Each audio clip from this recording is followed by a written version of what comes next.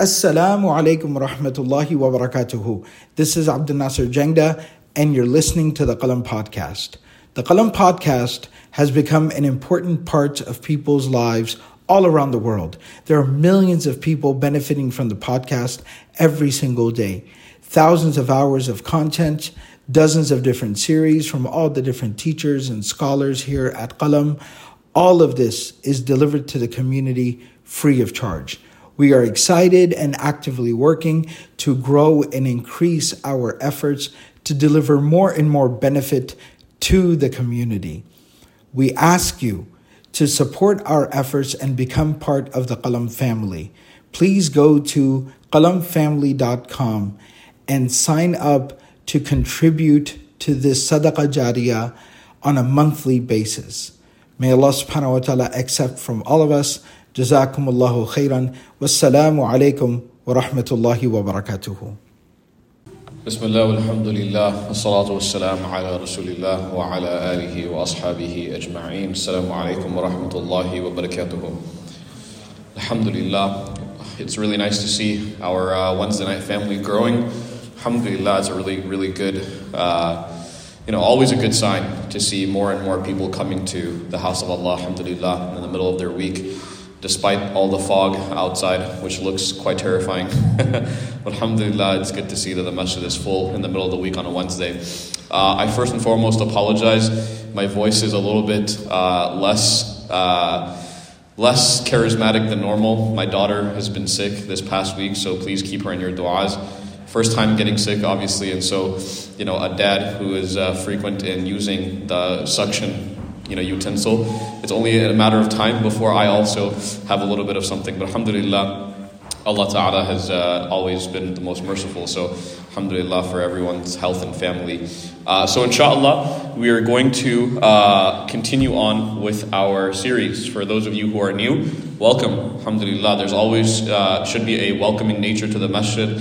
I find it very problematic when people who are new to the masjid don't feel at home. They feel foreign. There's obviously like a cliquish culture in a lot of places, and we want to make sure that we are not a part of that. So alhamdulillah, for whoever is new here, we're really happy that you're here. Welcome. This is a place where everyone should feel at home. And alhamdulillah, we are more than happy to have any newcomers. This is a great sign for our community that people feel welcome in coming to places like this, alhamdulillah. So we're beginning with ayah number 69. To just refresh everyone's minds. Ayah number 69, Allah subhanahu wa ta'ala, He mentions in Surah Yusuf, the section in which the brothers of Yusuf alayhi salam, they bring back Benjamin, who is the younger sibling of Prophet Yusuf alayhi salam, and that was his request in order for them to receive their full measure of grain that they had asked for. So if they wanted full measure of grain, essentially what we said last week was a camel's load, right? That each person who would come to the Aziz, the treasurer of the state at that time, they would receive a camel's load worth of grain and food to take back to their families. And so one of the things that Yusuf alayhi salam, he inquired his siblings about was their family dynamic, right? How many of them are you? And they said that there are 11 of them, and one was one was lost or misplaced a long time ago. And so Yusuf alayhi salam, obviously confirming from his questioning that this indeed is his own family, he requests his brothers to bring his younger brother back with them.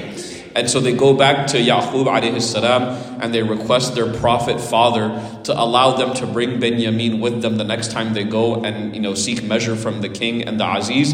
And so they bring Benjamin back with them as Yusuf alayhi salam had requested. Now keep in mind, at this point, we already understood in ayat previous that Yusuf alayhi salam knew them, but they had no idea who he was. So there's still this suspense in this narrative that is continuing to build, that Yusuf alayhi salam very well knows who they are, very well knows what they have done, but they still remain alien to what they did a long time ago to him. And so when they bring Benjamin, Yusuf alayhi salam, he brings him to the side, and Allah Ta'ala, He mentions, وَلَمَّا دَخَلُوا عَلَى يُوسُفَ وإليه أخوه قال إني أنا أخوك فلا تبتعس بما كانوا يعملون. And so he pulls his younger brother to the side. Essentially, the Quran says in the nature of privacy. So he doesn't say it publicly to him. He says it in privacy to him. He pulls him to the side and he says, لا تبتعس, which basically in Arabic means, do not worry, do not grieve, do not have anxiety, بما كانوا يعملون, over what they did to me before. So he's basically saying to Benjamin, hey listen, I'm Yusuf, right? The one that was lost all those years ago. It's me, okay? And Benjamin, I want everyone to remember, in this context, Benjamin has not seen Yusuf alayhi salam in over 30, 40 years, the scholars they mention. So imagine him seeing his older brother for the first time, who the other brothers have mentioned that he was lost or misplaced or he was killed or eaten by a wolf, etc., etc. And now all of a sudden, this brother who was long gone in your mind, in your memory, is now standing in front of you and telling you, La tabtais, don't be afraid, right? And the beauty of that is, and we discussed this last week, that Yusuf alayhi salam knew that if he were to disclose to his brother his identity, there would be an overwhelming force of emotion that would come out of him. So the first thing that he told him, La tabtais, do not become overwhelmed with grief or anxiety or worry. And this is something that is a tradition in the history of Anbiya, is that whenever a person is met with a serious moment of grief or emotion, it is the duty of a Muslim to actually soothe the heart of that person and not bring more anxiety to it. And this is the tradition even of Sayyidina Khadija radiallahu ta'ala anha. When the Prophet sallallahu alayhi wasallam, he came running down from Jabal al-Nur, from Ghar Hira, he came down and he said to his wife the famous words, Zammiluni, Zammiluni, Dathiruni, Dathiruni. He said, cover me up, conceal me, right? And Sayyidina Khadija radiallahu anha did not go on a line of questioning of guilt like a lot of people unfortunately would. Why were you up there in the first place? What were you doing? Didn't I tell you not to go up there? This is what would happen to you if you, I told you, I knew it would happen if you went up there. But she, radiallahu anha, she says to her beloved husband, she says, Allah subhanahu wa ta'ala would not forsake you. You are good to your family. You are responsible. You are kind to those who have less than you. You stay with those who are disenfranchised, who are marginalized by the community. Allah subhanahu, you're good to your neighbor. This is the way of the awliya, the people who are close to Allah, is that when a person is going through some emotion, you are supposed to calm the heart down, not raise the blood pressure, unfortunately, right? And so he says this to his brother, okay? In verse number 70, Allah subhanahu wa ta'ala, he continues. Now, the theme of today is going to be very interesting, because in today's session, we're going to cover a very interesting action that Yusuf alayhi salam, he undertakes with his brothers. Because if this is studied out of context, a lot of people will have questions as to, well, why would Yusuf alayhi salam do something so, and I've heard this before, by the way, so conniving, even, some people say, a'udhu billah. They say, oh, why would he do something like this? So sneaky, right? So clever, why would he do this? And this is the reason why reading this through with somebody who has, alhamdulillah, studied or studies is such a really important, aspect of looking at Quran. So Allah subhanahu wa ta'ala in verse number 70, He says, فَلَمَّا جَهَّزَهُمْ بِجَهَازِهِمْ. He says, so when He gave them, He furnished them with their provisions. So when Yusuf alayhi salam, he provided them with their provisions. Okay, جَهَّزَهُمْ بِجَهَازِهِمْ. This is a very interesting kind of Arabic, right? And this is along the same lines of anybody's familiar with the hadith of the Prophet ﷺ where he says, وَأَطْعِمُوا الطَّعَامِ. In Arabic, a lot of the verbs and the nouns are actually very similar. Okay, so when the Prophet says وَأَطْعِمُوا الطَّعَامِ, he means feed people food.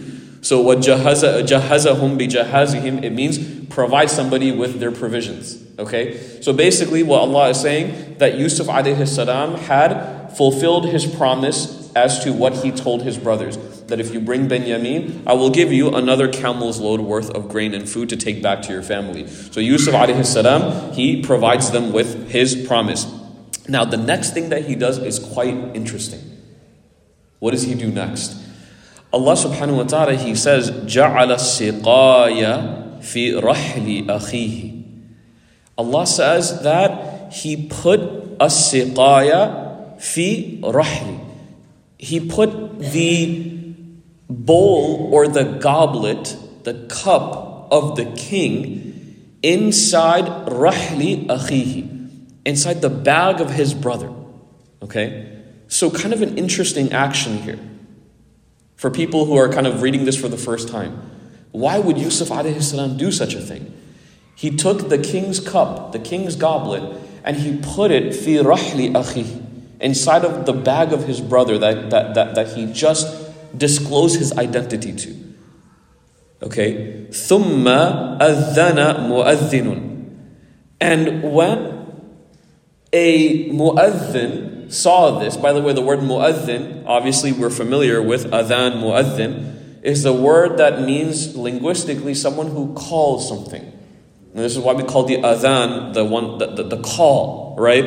And we in Islam, when something is so great, there's no further necessary description, right? So when you say adhan, it is the call, al-adhan, right?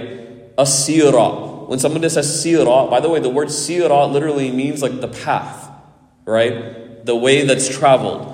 When somebody says sira, it is notorious with Siratul Nabawiyah, the Sirah of the Prophet ﷺ. There's no further explanation necessary. Okay? So the word adhan is synonymous with the adhan that is called for salah. But linguistically, it means to call something, to call anything. So this man, the mu'adhin, adhana mu'adhinun, when he saw this happening, he saw Yusuf alayhi salam, he put this cup or this goblet inside ar-rahli akhihi. He put it inside the bag of his brother.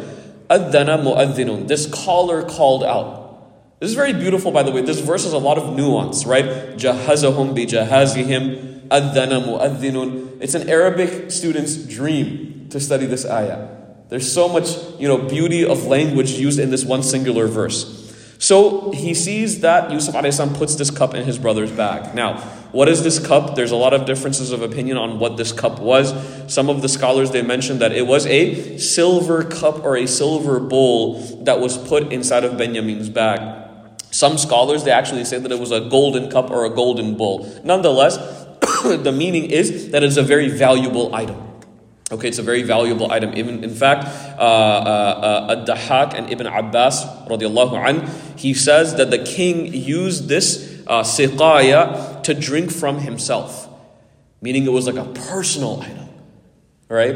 It wasn't just a random item that was laying around in the kingdom. It was his own personal siqaya, his own personal glass that he used to drink from. Now, I don't know how many people in here have very possessive items at home. Imagine an item that is very, very personal to you. It is your glass and only you drink from it. It is your car and only you drive it. It is your shirt and only you wear it. So imagine the kind of, personal attachment that a person has to certain items. And this is why, by the way, not to go on a tangent here, but the ulama, they say if there's any sort of attachment to the dunya, it is best for that person to part ways with it. Why? Because it proves that that person is not necessarily tied to dunya. Right? So if a person has this serious level of attachment, they say to get rid of it. Just see what it feels like to get rid of something so personal to you. Okay? So this is the personal siqaya of the king, siqayatul maliki. Okay? And at this point, Ibn Abbas, he also mentions that the king's bowl was made from silver that he used to drink with himself, and Yusuf had placed this cup or this bowl inside of Benjamin's bag while the other brothers were unaware. Okay? So when this caller, adhana mu'adhinun, he saw this, he says, Ayyatuha la'ayru innakum asariqun. He says, Oh you, the caravan, ayyatuha al-'ir. Oh, the caravan, al-'ir, the caravan that just came to take this food. Innakum lasariqun. You're thieves. These are thieves. These are people who have stolen. Now, there's a very interesting opinion here. There's two opinions, by the way, when it comes to this ayah. The one opinion is that this mu'adhin, he didn't see Yusuf alayhi salam do this. Okay? He didn't see Yusuf alayhi salam do this. So he sincerely thought that when they were searching the bags, that he found the goblet of the king. And so he was surprised by it. Okay? He was surprised by it. And so when he was surprised by it, he obviously called out, Ya ayyatuha al-'ir, innakum lasariqun, that you're thieves, you're stolen from this kingdom. The second opinion, and this is also a very popular opinion by the way, is that this person, this mu'adhin, was actually in on it with Prophet Yusuf alayhi salam. So Prophet Yusuf alayhi salam made sure that this mu'adhin, he saw him put the cup in the bag, and so Yusuf alayhi salam gave him a signal of some sort to call out. Okay, so these are the two opinions. Now, when he calls out, innakum lasariqun, indeed you're thieves, the brothers, they're taken aback. Because they had no idea. They didn't see any of this happening. They get taken aback. قَالُوا, okay, they say, قَالُوا وَأَقْبَلُوا عَلَيْهِمْ. And they turn to him and they say, مَاذَا تَفْقِدُونَ. They look around and they look at him and they say, what did you lose? What have you misplaced? I don't know what you're talking about. And the mu'adhin, he calls out to them, he says, قَالُوا أَنَفْقِدُ سُوَاعَ الْمَلِكِ. He says to them, we have lost the bowl or the cup of the king, the goblet of the king, which, by the way, Ibn Kathir, rahimahullah, he says, was not only the personal goblet of the king, but something that they were also at that time using to measure the grain to give to people. See, it was a functional item. It wasn't just kind of like a memoir of the medic. It was a functional item. And he says that whoever, the mu'adhin, he says, وَلِمَنْ جَاءَ بِهِ حِمْلُ بَعِيرٍ وَأَنَا بِهِ زَعِيمٍ. He says, and whoever produces it, whoever confesses their guilt for it, they will be given حِمْلٌ بَعِيرٍ. They'll be given another camel's load, meaning that we'll give them another measure of food if they come clean and tell us who did this, who committed this crime. And he says, وَأَنَا بِهِ زَعِيمٍ. He goes, za'im means like bound by something. Like I promise I'll give you another measure of food if you come clean. This is like a way, that's like a tactic that is used to basically convince somebody to kind of admit or confess a crime. Right? If you confess this crime, then I'm going to give you, $1,000. Whoever finds this person, I'll give them $5,000. Whatever it may be, this is basically the nature of what was just said. And so, after, this mu'adhin accused the brothers of Yusuf of this theft, the brothers, they speak out. Because now they defend their honor. And this is, again, very beautiful fiqh point right here. It's not as though these brothers were accused and Yusuf a.s. said, yep, they're guilty, let's take them in. What Allah subhanahu wa ta'ala allows here is for them to do what? Defend themselves. Speak, say something. This is a common right of a person. That if you're accused of something, you have the right to actually speak your mind. Speak your truth. What is your side? There's always two sides to every story. Okay?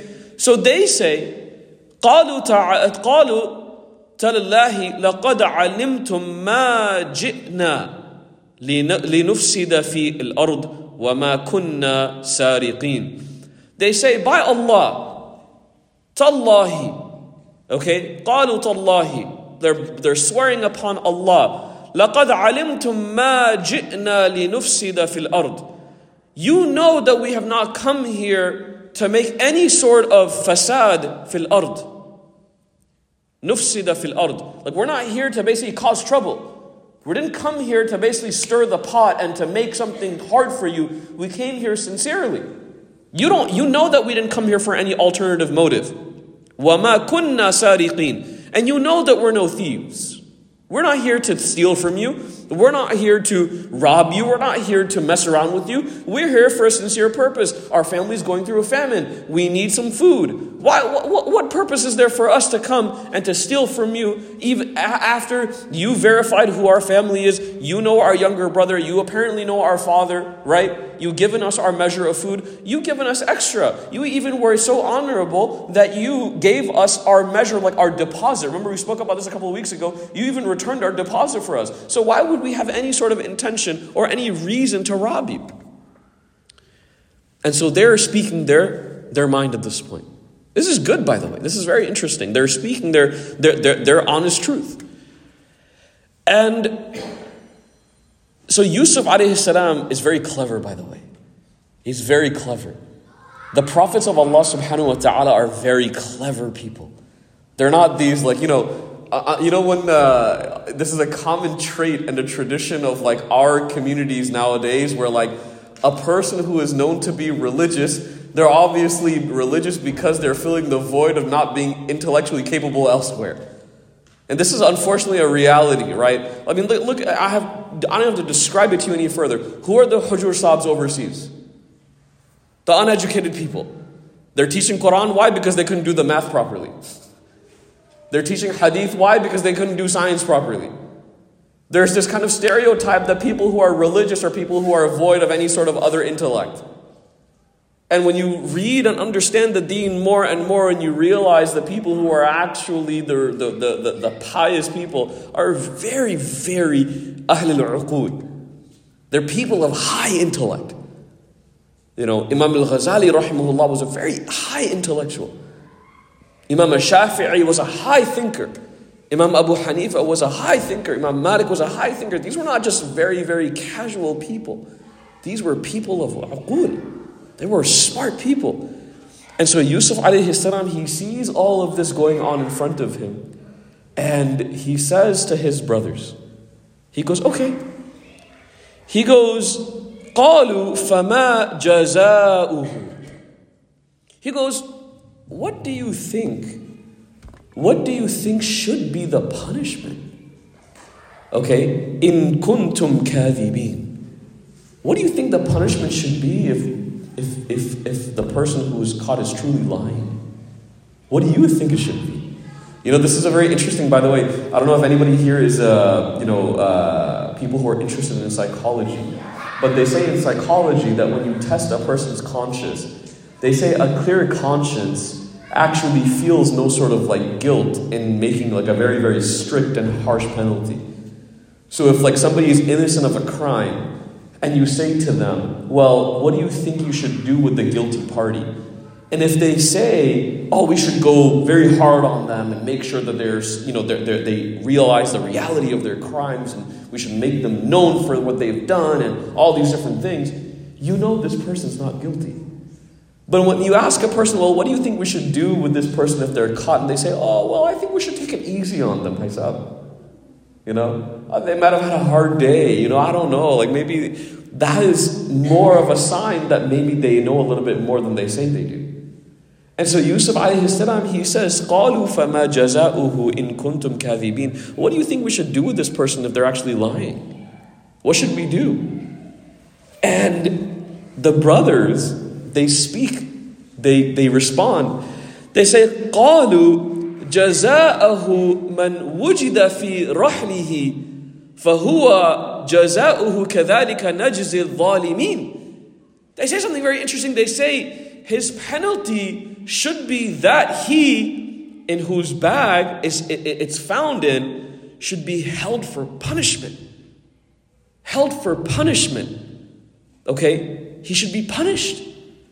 He should be punished to whatever we're used to. So Ibn Kathir rahimahullah says that they actually decided, Yusuf alayhi salam allowed them to decide the punishment for the guilty party. Yusuf allowed them to decide the punishment for the guilty party. Okay? So whoever's caught with this goblet in their bag, he says that they should be punished in a manner that is befitting of their crime. Okay? So كَذَلِكَ نَجْزِي الظَّالِمِينَ. That thus, we punish the wrongdoers.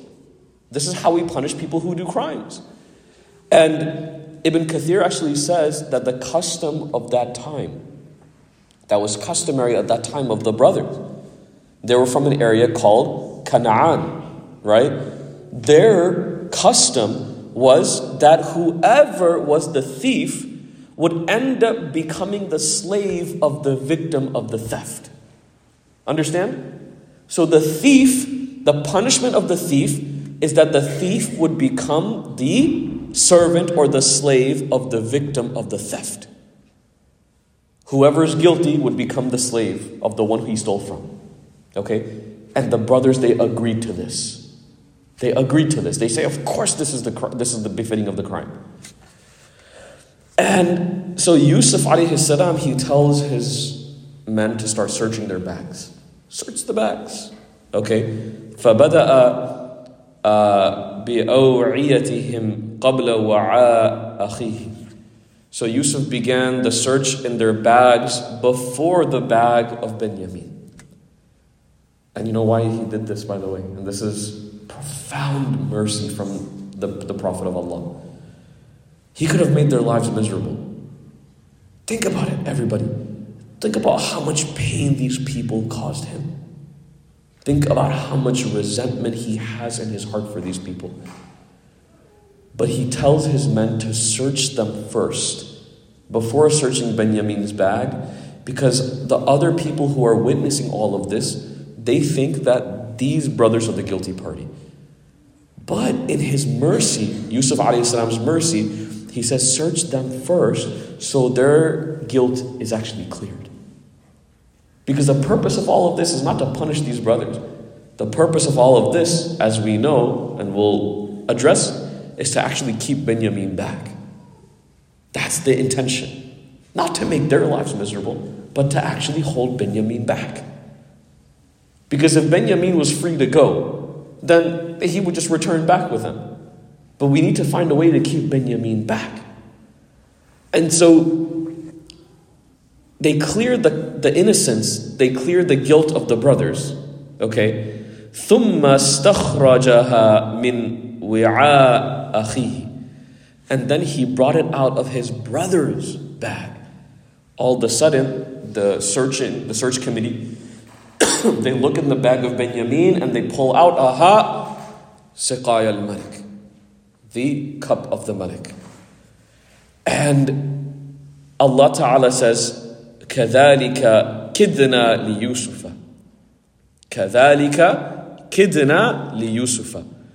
Thus did we plan for Yusuf alayhi salam. Kidna. This is Allah subhanahu wa ta'ala speaking. So before anyone says, oh, why would Yusuf do such a thing? What did we just find out here? Kidna. This is the plan of who? Allah. This is not Yusuf. And this is a very fundamental aqeedah point that everyone needs to know.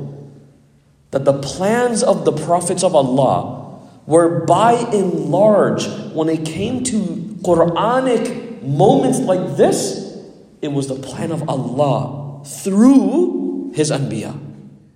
Not their own himmah. Think about the hijrah of the Prophet ﷺ. His own himmah or Amrullah, the order of Allah. It was order of Allah. Think about these major moments.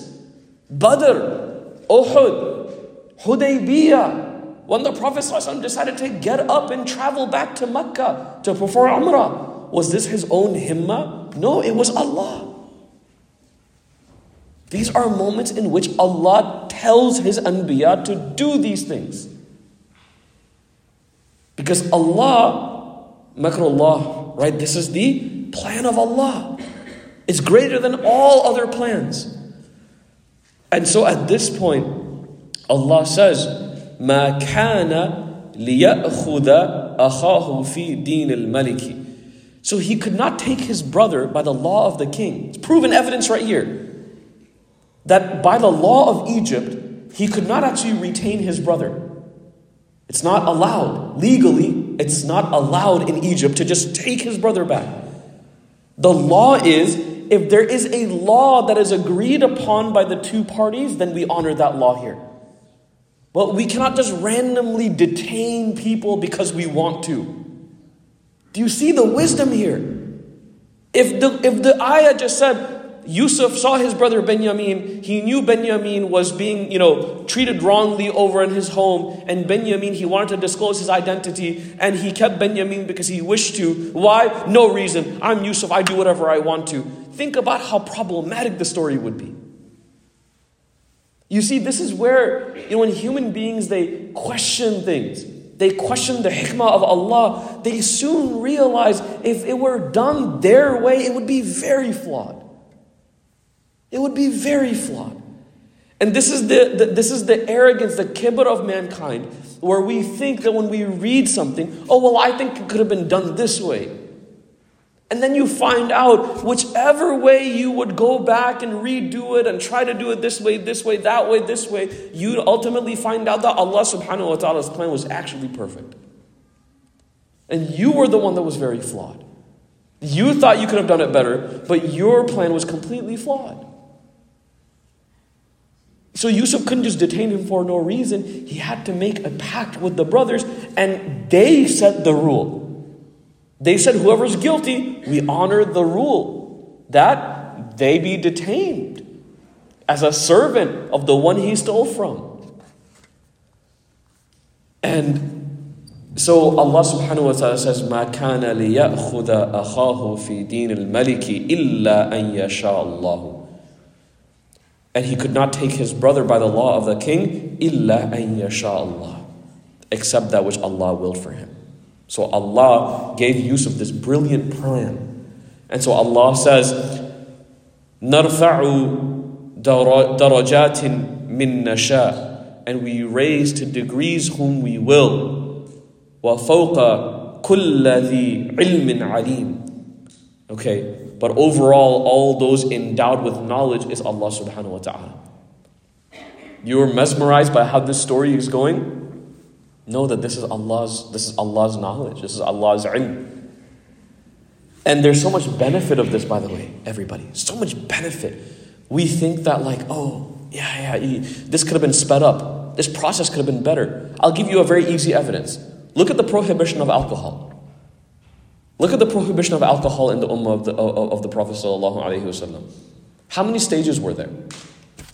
4.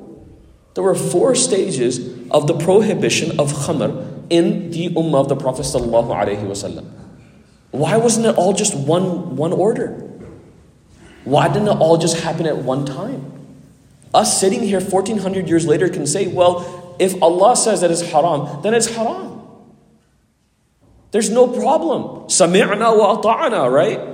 No. Aisha radiallahu anha, she says in a very beautiful statement, she says, if the prohibition, if the nahu of khamr, if the negation of khamr came right then and there all at one time, it would have been almost impossible for people to keep up with it. It would have been impossible for these people to abide by it. So Allah subhanahu wa ta'ala, in His wisdom, He does it in 4 steps. The first step is that Allah subhanahu wa ta'ala says that يَسْأَلُونَكَ عَنِ الْخَمْرِ وَالْمَيْسِرِ قُلْ فِيهِمَا إِثْمٌ كَبِيرٌ. That tell the people, they ask you, the Prophet ﷺ, about khamr and maisir and gambling. Tell them that this is a great evil. وَمَنَافِعُ لِلنَّاسِ وَإِثْمُهُمَا أَكْبَرُ. And tell them that there is benefit in it, but the evil outweighs the benefit.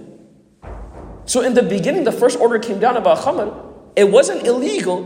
Allah told people that there's good in it, but the evil outweighs the good. The second was, O believers, يَا أَيُّهَا الَّذِينَ آمَنُوا لَا تَقْرَبُوا الصَّلَاةَ وَأَنْتُمْ سُكَرَى. Don't come to the salah intoxicated. The second stage was, it was permissible, but you cannot pray while you're intoxicated, sukara.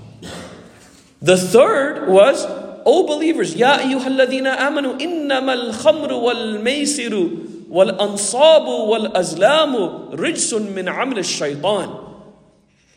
That this was highly discouraged. That drinking and gambling and drawing lots, azlam, drawing lots for betting, These are rijsun min amal shaitan. They are the evil of the work of shaitan. So, فَاجْتَنِبُوا لَعَلَّكُمْ تُفْلِحُونَ. If you want to be successful, فَاجْتَنِبُوا. Shun them, get away from them. And then finally in Surah Al-Ma'idah, the last one, Allah subhanahu wa ta'ala, He says that this is shaitan's plan to stir up hostility and hatred between you with intoxication and gambling, and to prevent you from remembering Allah in your salah. فَهَلْ أَنْتُمْ مُنْتَهُونَ. Will you not abstain from it? This is where it became haram. There's so much wisdom behind every one of these stages. So when it comes to the wisdom of Allah subhanahu wa ta'ala in this regard, we understand why He did it the way He did it. That there's a process that we follow. And in Arabic we call this tartib. There's a process that we follow when it comes to the order of Allah. And it comes to every stage of our life. Whether it comes to da'wah, whether it comes to salah, whether it comes to siyam, whether it comes to zakah, whether it comes to sadaqah, whether it comes to anything in our lives, we must obey the tartib. We must obey the process. We have to.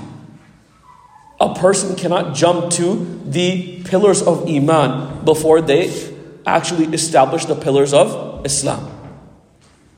A person has to establish that first. Bunya al-Islam ala khams. You have to abide by the 5 pillars of Islam before you do anything else.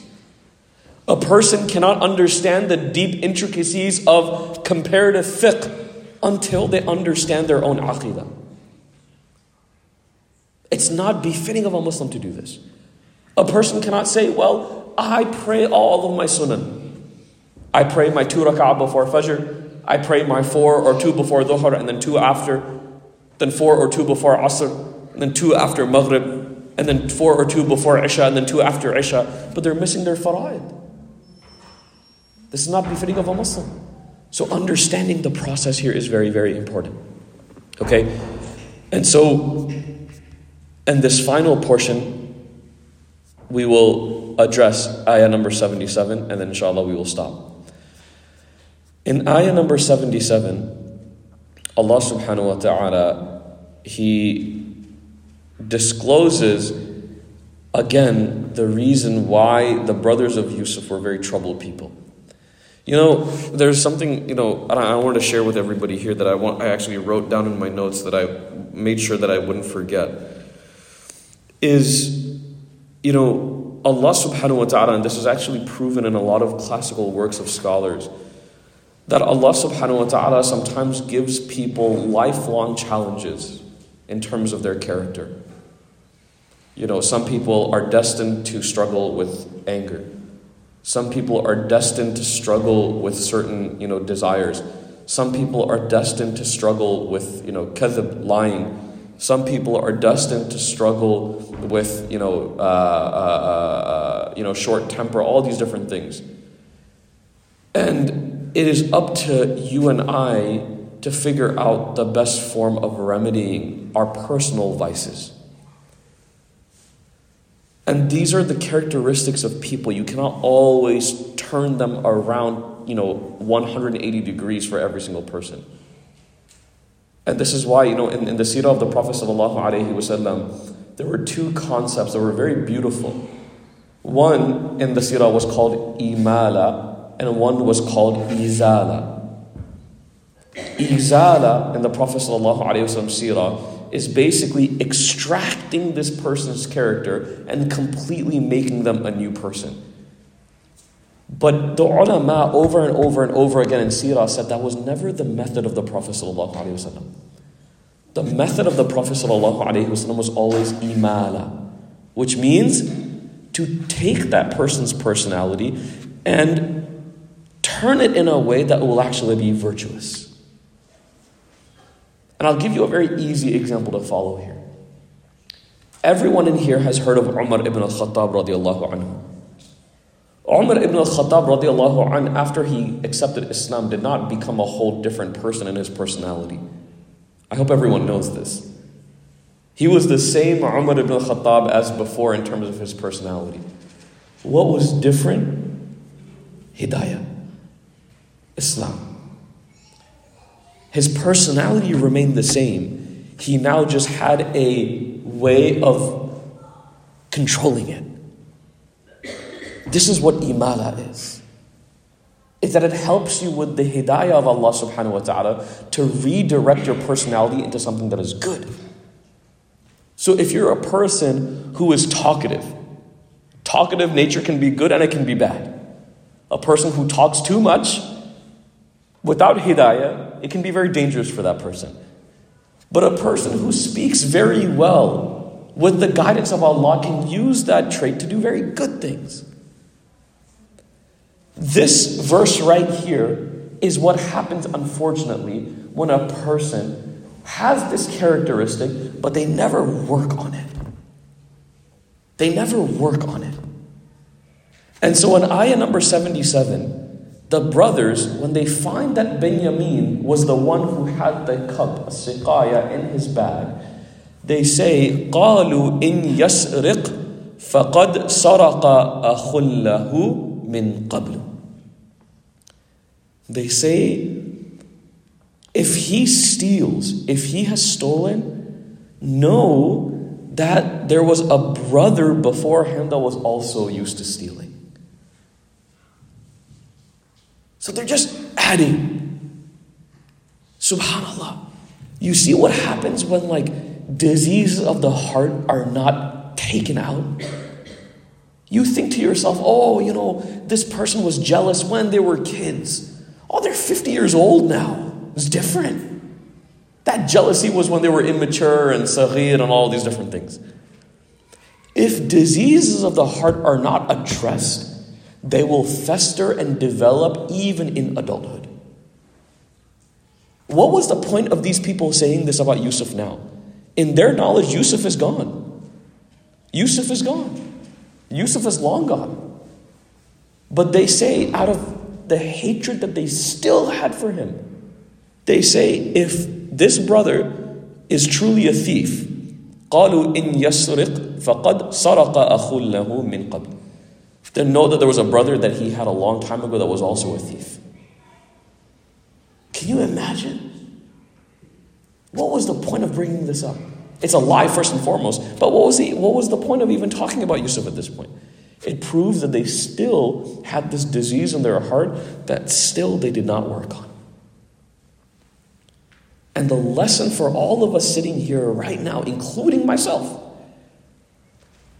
is that if there is something that we are struggling with, don't just assume that it will just go away with time. Oh, I was angry at this person 4 years ago. Time has gone by, now I'm okay. No. Don't just assume that. What did you do to remedy it? You felt jealous of this person 2 years ago, and now all of a sudden you think that this is something that's bygone? No. In Islam, there are steps to remedying diseases that plague the heart. Don't just think that, time has gone by and I'm good. It's funny, people who we argued with 5 years ago, we see them 5 years later, and you can tell on this person's face that they're still not over it. There's still a problem. We have to do the work to get over these things. Imam Az-Zarnuji, rahimahullah, is a very, very famous scholar who wrote a book called Ta'aleem Muta'allim. He wrote a book a long time ago called the Ta'aleem of the Student of Knowledge. And he says that nothing, both externally and internally, can replace hard work. Spirituality takes hard work. You want to be a good Muslim? Do things that are hard for you to do. Do things that are hard for you to do. A person goes to the gym and they exercise, they max out on a certain weight, their next step is naturally to go a weight further. Because if you stay at the same rate, you're not going to get any stronger. As a Muslim, I keep on playing my own fiddle. I'm not going to get any better as a Muslim. I have to do things that are hard for me to do. This is the huge lesson here. And inshallah, we will conclude with that. We ask Allah subhanahu wa ta'ala to forgive us for any of our shortcomings and our mistakes. We ask Allah subhanahu wa ta'ala to allow every letter of the Quran to be heavy on our scale of good deeds on the Day of Judgment. We ask Allah subhanahu wa ta'ala to forgive us for all of our shortcomings and our sins.